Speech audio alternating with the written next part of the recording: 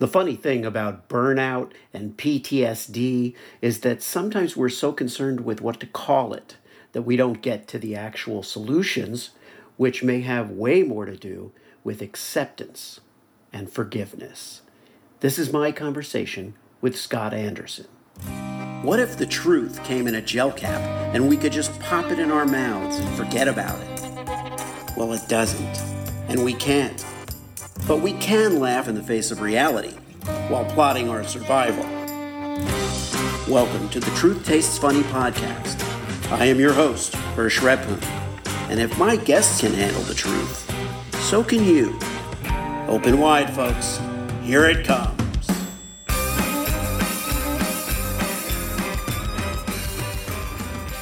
My guest today is Scott Anderson. He's the author of Playing Big.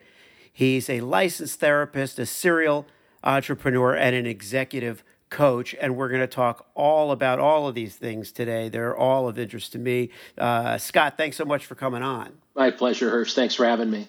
So let's begin with the executive coaching, because I have a feeling that we'll back into a lot of the other items. What prompted you to pursue executive coaching? About 20 years ago now, I was running one of my companies, an advertising agency, and I was at sort of a stuck place. Nothing was wrong. But everything felt just kind of stuck. And as an entrepreneur, of course, what I want is action all the time. And anyway, I somebody told me you should get a coach, and I didn't know anything about it at the time. And it was a relatively new idea compared to today anyway. I called the guy up, and by luck, it was he is a tremendous guy named Kevin Ross, who is just wonderful. He's in Sacramento, California. But anyway, by total luck or divine intervention or whatever, I ended up with Kevin. And I was just, in 90 days' time, I worked with him for a very intense 90 days. During that period, I discovered that I wanted to be a coach myself, mainly because I was seeing the results that he was getting out of me. And I just couldn't believe how much we were getting done. During that period, I started a not-for-profit called At Ease USA, which has since then turned into a really pretty big and successful nonprofit to help military families recover from post-traumatic stress disorder. But I mean, this was just a gleam in my eye. And in 90 days' time, all of these things started to really take shape. And I was just so impressed by Kevin's skills as a coach, but also by what was possible, because it felt like I did more in 90 days than I had done in the 9 previous years. So that's what really got me hooked, was just the being able to see the power of it in my own personal case. And in terms of your work as a therapist, same question. Yeah, I got into as I mentioned, I started this not-for-profit called At Ease USA, and as part of that, I was involved in raising a lot of money to develop leading-edge PTSD treatment technology. And, in order to do that, I had to be able to be significantly more fluent in psychology and in mental health. And so that led me to get a master's degree in clinical counseling, so I would be fluent enough to understand how I was raising the money, what we were raising it for, and whether we were getting what we were paying for. Basically, it ultimately resulted in we formed a partnership with the Israeli government and with scientists at Tel Aviv University to create and clinically test some treatment technology that's still very much leading edge. This goes back to 2007, and we were just beginning to see military people return to the United States from Afghanistan and from Iraq. We were seeing, and one of the things that I didn't realize, and I was fortunate to meet some people that helped me understand, but the PTSD is a bad problem with the combatants who return to the United States, of course, but it's a much bigger problem than that, because the family members tend to be affected directly and indirectly. And there is a form of PTSD that comes from living with people with PTSD called indirect or virtual post-traumatic stress disorder. And the impact of that is, if there's one combatant and 3 or 4 family members, it exponentially increases the the cost of PTSD in our country. So that really got my attention. I was able to meet some moms and dads of returning combatants and wives and spouses and children, and that really got my attention. Have you found that the post-traumatic stress suffered by people in the military varies from country to country? Is that It's actually quite similar. From culture to culture. The reason that we engaged with the Israeli government is that a lot of the most leading edge mental health treatment technologies are being developed in Israel, and specifically PTSD. Most of the leading edge technology there is being developed by Israeli psychologists and scientists. And in fact, the team that we ended up partnering with are all former commandos in the Israeli army, which is the equivalent of our sort of SEAL Delta Force kind of people. And these guys, when they got out of the Israeli military, all of them diagnosed with PTSD. Your trajectory in Israel is largely defined by your military career, and these guys were. This one gentleman was the commander of all of the commandos in the Israeli that branch of military service. Anyway, they got sort of the Israeli gold card, and they got to do whatever they wanted to do when they got out, and they wanted to create technology to help people recover. What we found is across cultures that the PTSD is very similar, and also that combat PTSD has a lot in common with the kind of PTSD that occurs as a result of sexual assault, domestic violence, domestic beatings, and domestic violence in general. And so there are a lot of commonalities.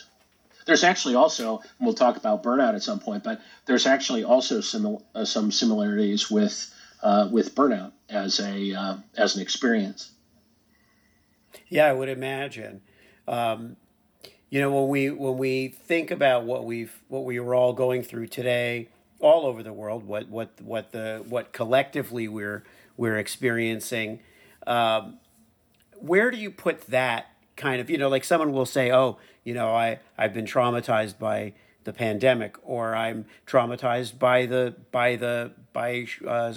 school shootings and mass Right. shootings in America. I'm Right. traumatized by, where do you kind of put these various traumas in a box? Like how do you assess Sure. and kind of That was one of sort the things these? that was really informative for me was during my getting my master's degree in clinical counseling. I did a number of internships in different facilities, and I was working in a facility in Omaha's near North Side, which is a kind of a ghettoized, lower socioeconomic area historically, and very high crime and high levels of poverty.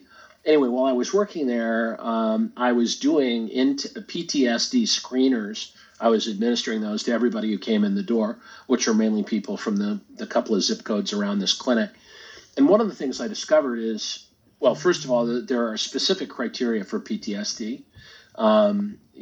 We can talk about being traumatized, but with respect to post-traumatic stress disorder specifically, there are some very specific criteria that you must meet in order to have a diagnosis. And this is not to discount anybody's traumatic experience, but to have a PTSD diagnosis, you have to meet certain criteria.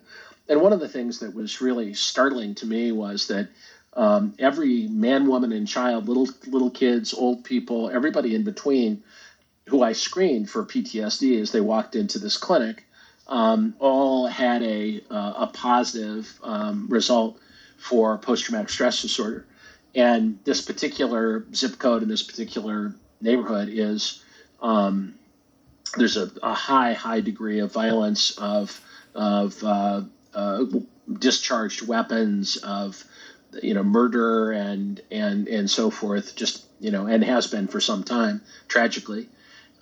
So it was interesting to me at that point. My eyes sort of opened in terms of what post-traumatic stress disorder could be, and and unfortunately, there are a lot of people who meet the criteria. Number one, and number two, there is a tendency to there is a nature and a nurture component of PTSD.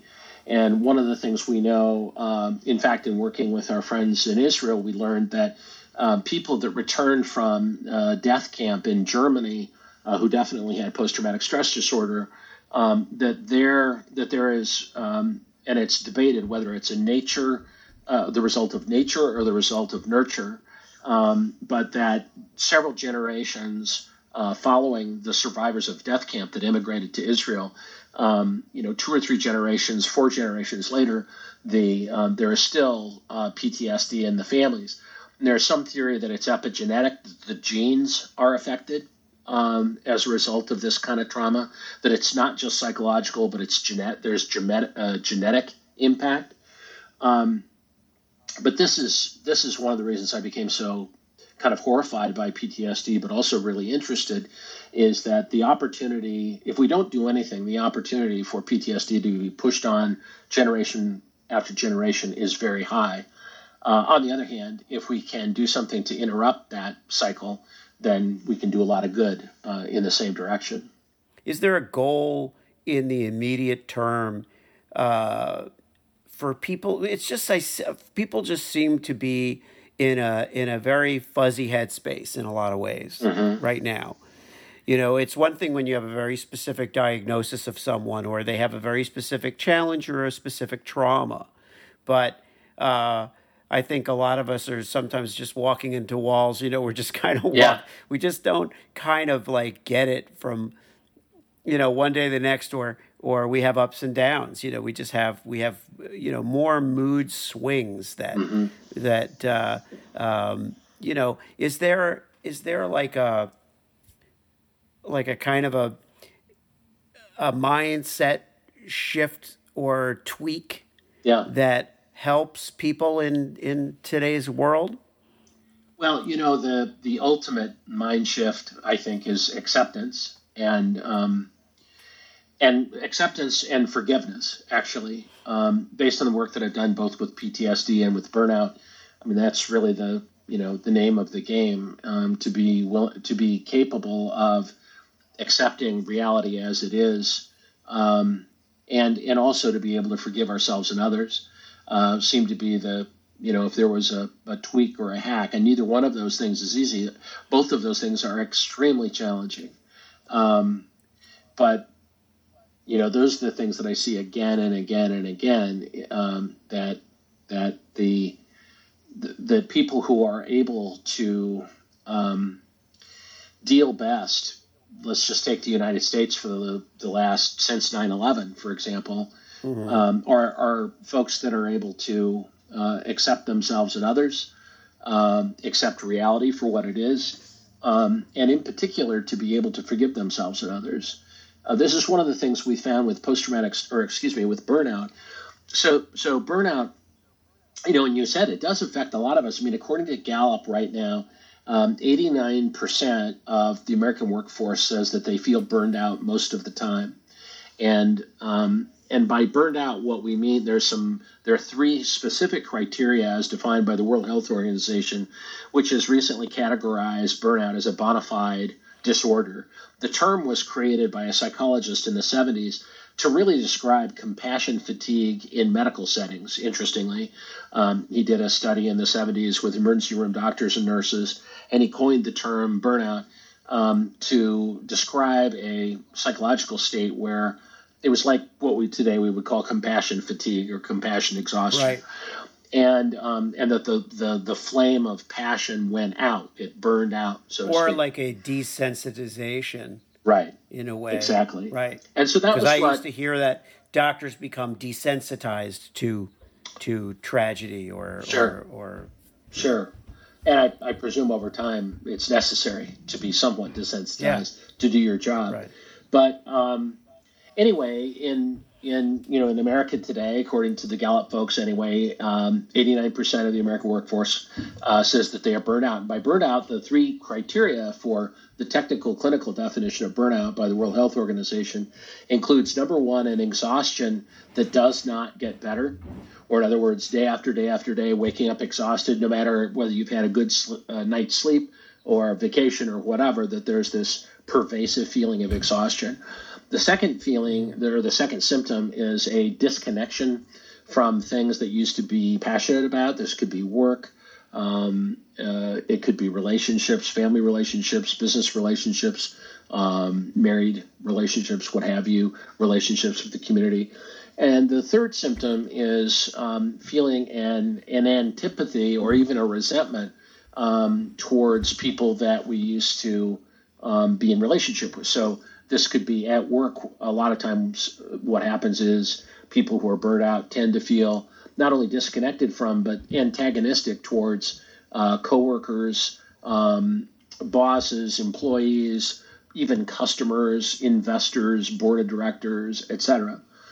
So that's sort of the three-legged stool of burnout. This pervasive, unending exhaustion, a disconnection, a feeling of isolation and disconnection. And of course, COVID and all of the quarantine we went through didn't help that. Mm-hmm. And then finally, this feeling of antipathy or antagonism or even resentment towards people that we're formerly in relationship with. So when you're coaching executives, where do you start with an executive? Sure. How does that process? Walk me through that process. Absolutely.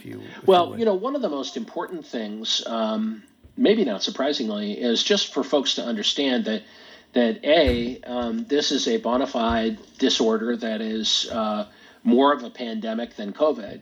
I mean, it's, even if Gallup is half right, that 89% of the American workforce is burned out, even if it's 40%, it's still a lot more pervasive than COVID. And so that's the first thing to understand is that burnout is a specific cluster of symptoms that are the same. And it helps a lot of people to understand, number one, that it's a disorder like, it's not exactly like depression or anxiety, but because it has components of both, but it is like them to the extent that there are specific symptoms, as I mentioned.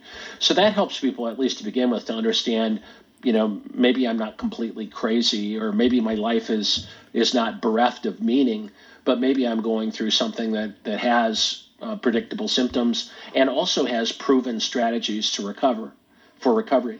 Right. So the first thing is to understand that you're not alone. In fact, if Gallup is right, you're right in line with most of the American workforce right now. It's especially difficult for business leaders and business owners or leaders of any institution because, they're wondering basically, how long can I keep this up? And is it already transparent that I'm falling apart? Am I faking it till I make it? Or are people still buying my leadership pose? So it becomes doubly difficult for people in leadership roles. And but one of the things we found that's really, really helpful is just to have an open, honest conversation about it. We go to a lot of companies and have conversations and just simply tell people this is what burnout is. There are some symptoms. We have an online assessment that, in fact, I'll leave you a link for the show notes if you want, please. And people can pretty quickly and easily take this online assessment and get a sense of whether they fulfill the criteria or not. Anyway, so number one is education, information. The second piece that helps a lot of people is to know that there are evidence-based recovery strategies that really work. And when I first started working on this, it was frustrating as a coach and as somebody who worked on PTSD and as a clinical counselor. I was not finding as many solutions specifically for burnout as I had hoped, neither from my own training nor from my colleagues. And so, and from the kind of the library. So I had to do, quite a bit of research and ran into some really, really smart people. There's a woman named Christine Maslach at UCal Berkeley, who is, I believe, in her 80s now, but is pretty much recognized as the international authority on workplace burnout. And she has created a assessment instrument called the Maslach Burnout Inventory. And most of what I know about burnout symptoms and, more importantly, burnout recovery come from the work that Dr. Maslach and her team has done. as well as a lot of things that I just tried on myself. I was going through my own really crushing burnout. I was in the process of selling a company and running out of gas in a advertising agency that I owned, and was and was experiencing all the symptoms I just mentioned, but didn't know what it was. So anyway, so the next step basically is just to realize, in addition to this being a predictable set of symptoms, but that there are evidence-based recovery techniques that are that really do work, and so then the quicker we get people started in doing that, the better. Part of the problem is that people think, especially in America, think, well, if I take a vacation, I'll be better. Everybody assumes I was I'll just be going to better. ask you that. Yeah, I was going to ask that. That was going through my head. I was saying, well, the go-to is to take a break, Yeah, time away, exactly. go to an island, go on Exactly. vacation, turn off the phone. Yeah. And it ranges everything from going home at night after a day's work, or staying in your home if you're working at home, and watching television and watching Netflix and decompressing. And so there's the hope that that will help. And then that doesn't help, and then people think, well, I'll take a week of vacation, or a couple of days of vacation. But people with burnout quickly discover that doesn't help. You would think it would, but it really doesn't help. And in fact, it can sometimes make things worse. We've had a number of people in our program who have gone through extensive sabbaticals, and thinking that would be the answer. And it has been, to the extent that we ran into them and they were able to get busy with some of these evidence-based skills.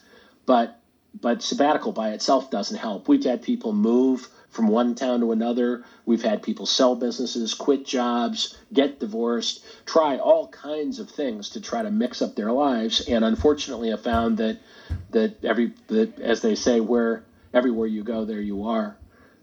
It's an inside job. It's not something that can be solved in a kind of a superficial or cosmetic way. So is that what? So it may be backtracking a little bit, but a telltale sign. Let's say I feel like I need a vacation, right? And I feel like also seasonally. I've been talking with some of my guests about seasonal affective disorder. Sure.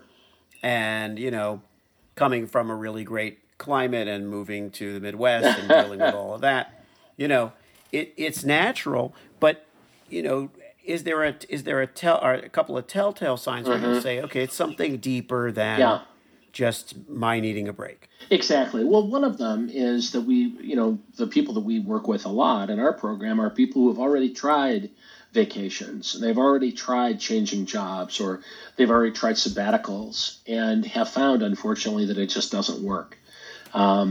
People we've worked with people with seasonal affective disorder. Not that isn't a real thing; it is, but only to find that when the days grow longer, they still feel the same way. So you asked about telltales. Right. One of them is this pervasive exhaustion, that no matter what you do, you wake up exhausted. No matter whether you get a good night's sleep or you go on vacation or whatever, but that you wake up tired anyway. And a lot of the people that we work with are folks that are really afraid, maybe today is the day that I can't get out of bed. Maybe today is the day that I can't fake it till I make it one more day. Maybe today is the day that, especially if you're leading a business or an organization, if I don't show up, things are going to stop. And And the fear is, the exhaustion is so profound, both mental and physical exhaustion.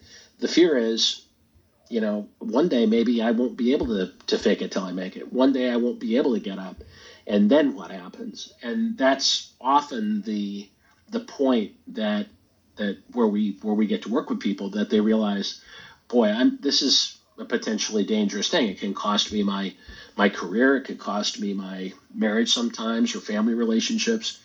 And that's the biggest part of it, unfortunately, is that it definitely does have a cost. Let's talk about the dream job. And what can happen when you lose, kind of like in a romance, you become disinfatuated with your dream job, and now it's just a job. So, Right. what was your take on that? Well, and everybody I think is sort of different in this respect. I mean, there are entrepreneurs have a very short. Everything has a very short half life for entrepreneurs, and they are bored very easily. And it's one of the reasons why entrepreneurs are great starters of businesses, but not great finishers, and that because they get bored and may stir things up just to stir things up and to keep things interesting. So a lot depends on where you fall on that sort of attention span continuum. Mm-hmm. So, but what often happens is that regardless of your attention span, at some point a job that was the dream job, as you say, loses its allure, and there are a number of reasons that that could happen. One of them could be that you simply have exhausted the nuance of it. Another option is that it could be burnout. It could be that because that's one of the chief symptoms is that things that you formerly were passionate about or consumed with, or that were really life giving for you, cease to be that. So burnout is also one of the symptoms, and one of the reasons or is one of the potential reasons for losing that allure. And that's one of the reasons why when the people that we work with, we advise them to not make any big decisions until they've been working in our system for a while, because sometimes it's true that they should move on to something else, but in other cases, it's just a symptom of burnout, and that unfortunately Yeah. we've seen people flush careers and marriages and other things when really it was the general malaise of burnout. Are there some success stories that you can cite? Examples of people who've overcome burnout and what that looks like? Sure. Yes, thankfully there are. I mean, one of the things I'll just say about myself is that so I sold an advertising agency and was really in my case I should have left and let my partners run it. Years before I left, I was really out of gas. Um, and after selling the agency, I went into a deep burnout, depression, and so forth. And in my own case, what I found, kind of eating my own cooking and taking my own medicine, that the last 5 years since I've been practicing these skills have been by far the best years of my life, much better than any of my best years prior to that. But I'll give you one example. I was on the phone this morning with a client who is in Krakow, Poland, of all places, and she works for a international corporation as a systems analyst. And she is a classic. Well, there's a number of issues there. Krakow is also 100 miles from the Ukrainian border, and the city of Krakow is now 25% Ukrainian. They've had like 150,000 Ukrainians move into Krakow. Right. And this woman, like a lot of people in Krakow, have a woman and her daughter living in a spare bedroom in their home right now. So they've got all of that going on. But the reason that she called me in the first place was that she was really burned out from doing a systems analyst job for a Fortune 500 company, international company. And she was taking this sabbatical, and her concern was she was about 2 months into a 3-month sabbatical. And what she confessed to me was that she wasn't feeling any better. She had taken this time Hmm. off where she was going to try to regain her energy and eat better and exercise and all those things, which are certainly not bad. But what she found was 2 months into doing that, she didn't feel any better than she did pre-sabbatical. So it was really fun. I talked to her this morning, and and things have really changed for her. And so much of, unfortunately, so much of burnout is self-inflicted.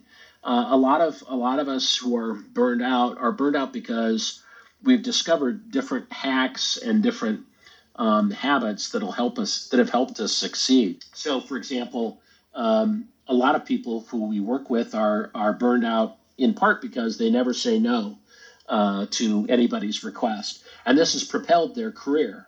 They've been the Right. go-to people in their organization, and so it's been a superpower.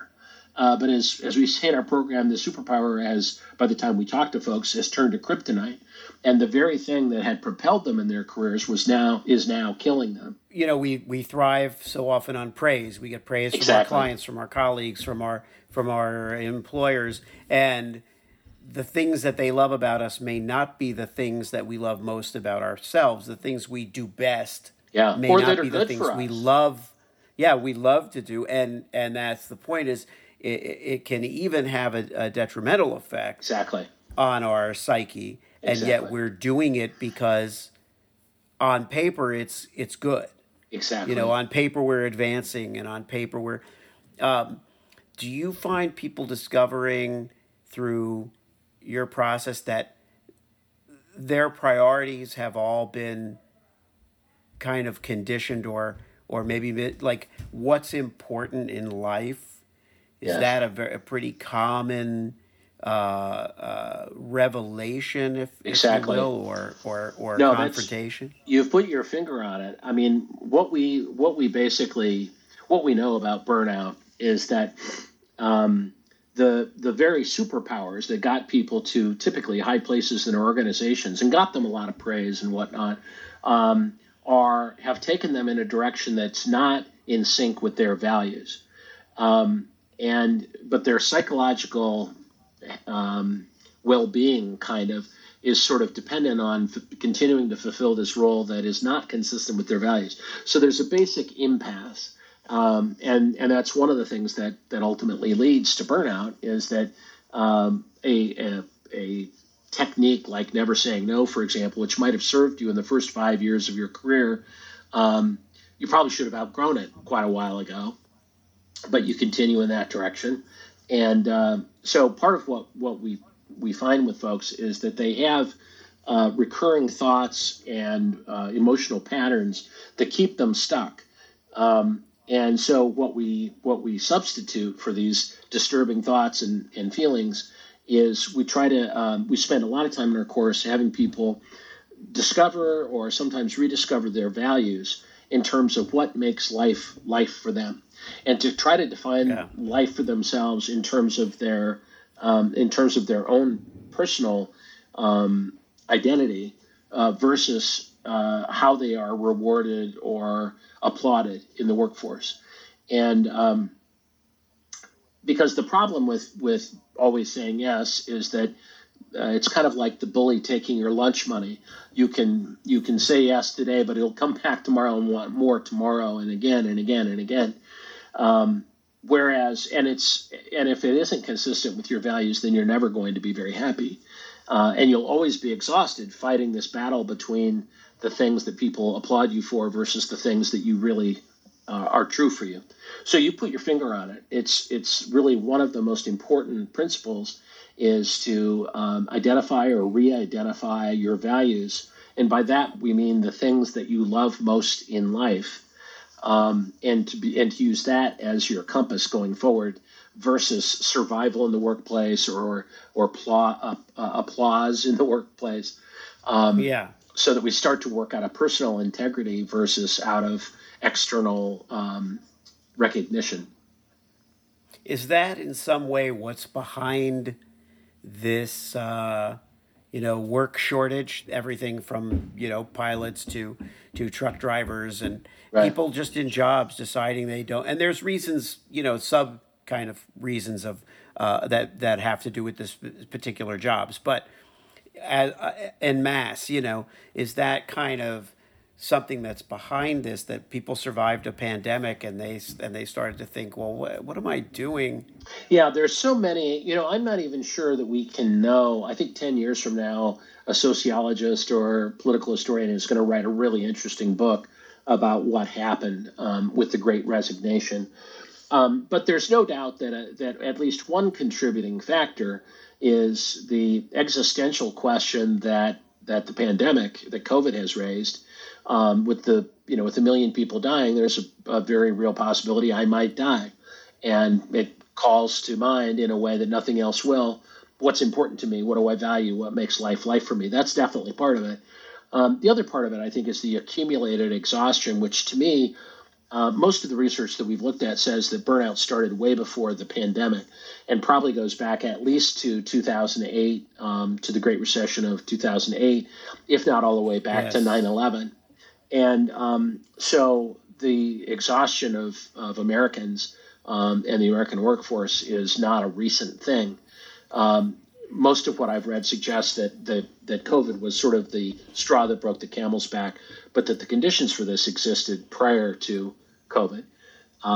That makes sense to me because had the conditions not existed prior, you might see people coming out of COVID and then just snapping right back to whatever their mindset was before. Right. We're on the beach and there's a big storm and, we're just praying that we don't get swept away. Right. And then as soon as it subsides, we're the same, jerk we were 5 minutes ago. Right. We promised God all these things we're going to do. Right. And then the storm passes and we're like, oh, I forget that. Yeah. It's over. I think certainly in terms of the Great Resignation, it doesn't seem like that's a very passing phase. It does seem like there's something really powerful behind it. We are seeing there a lot of the Great Resignation were early retirees in their late 50s and early 60s who retired, and right. But we're now seeing a lot of people come back, realizing that retirement's not either possible or not as good as they thought it would be. So there are a lot of people, and that's the biggest chunk of the Great Resignation, are people who took early retirement that are bouncing back now.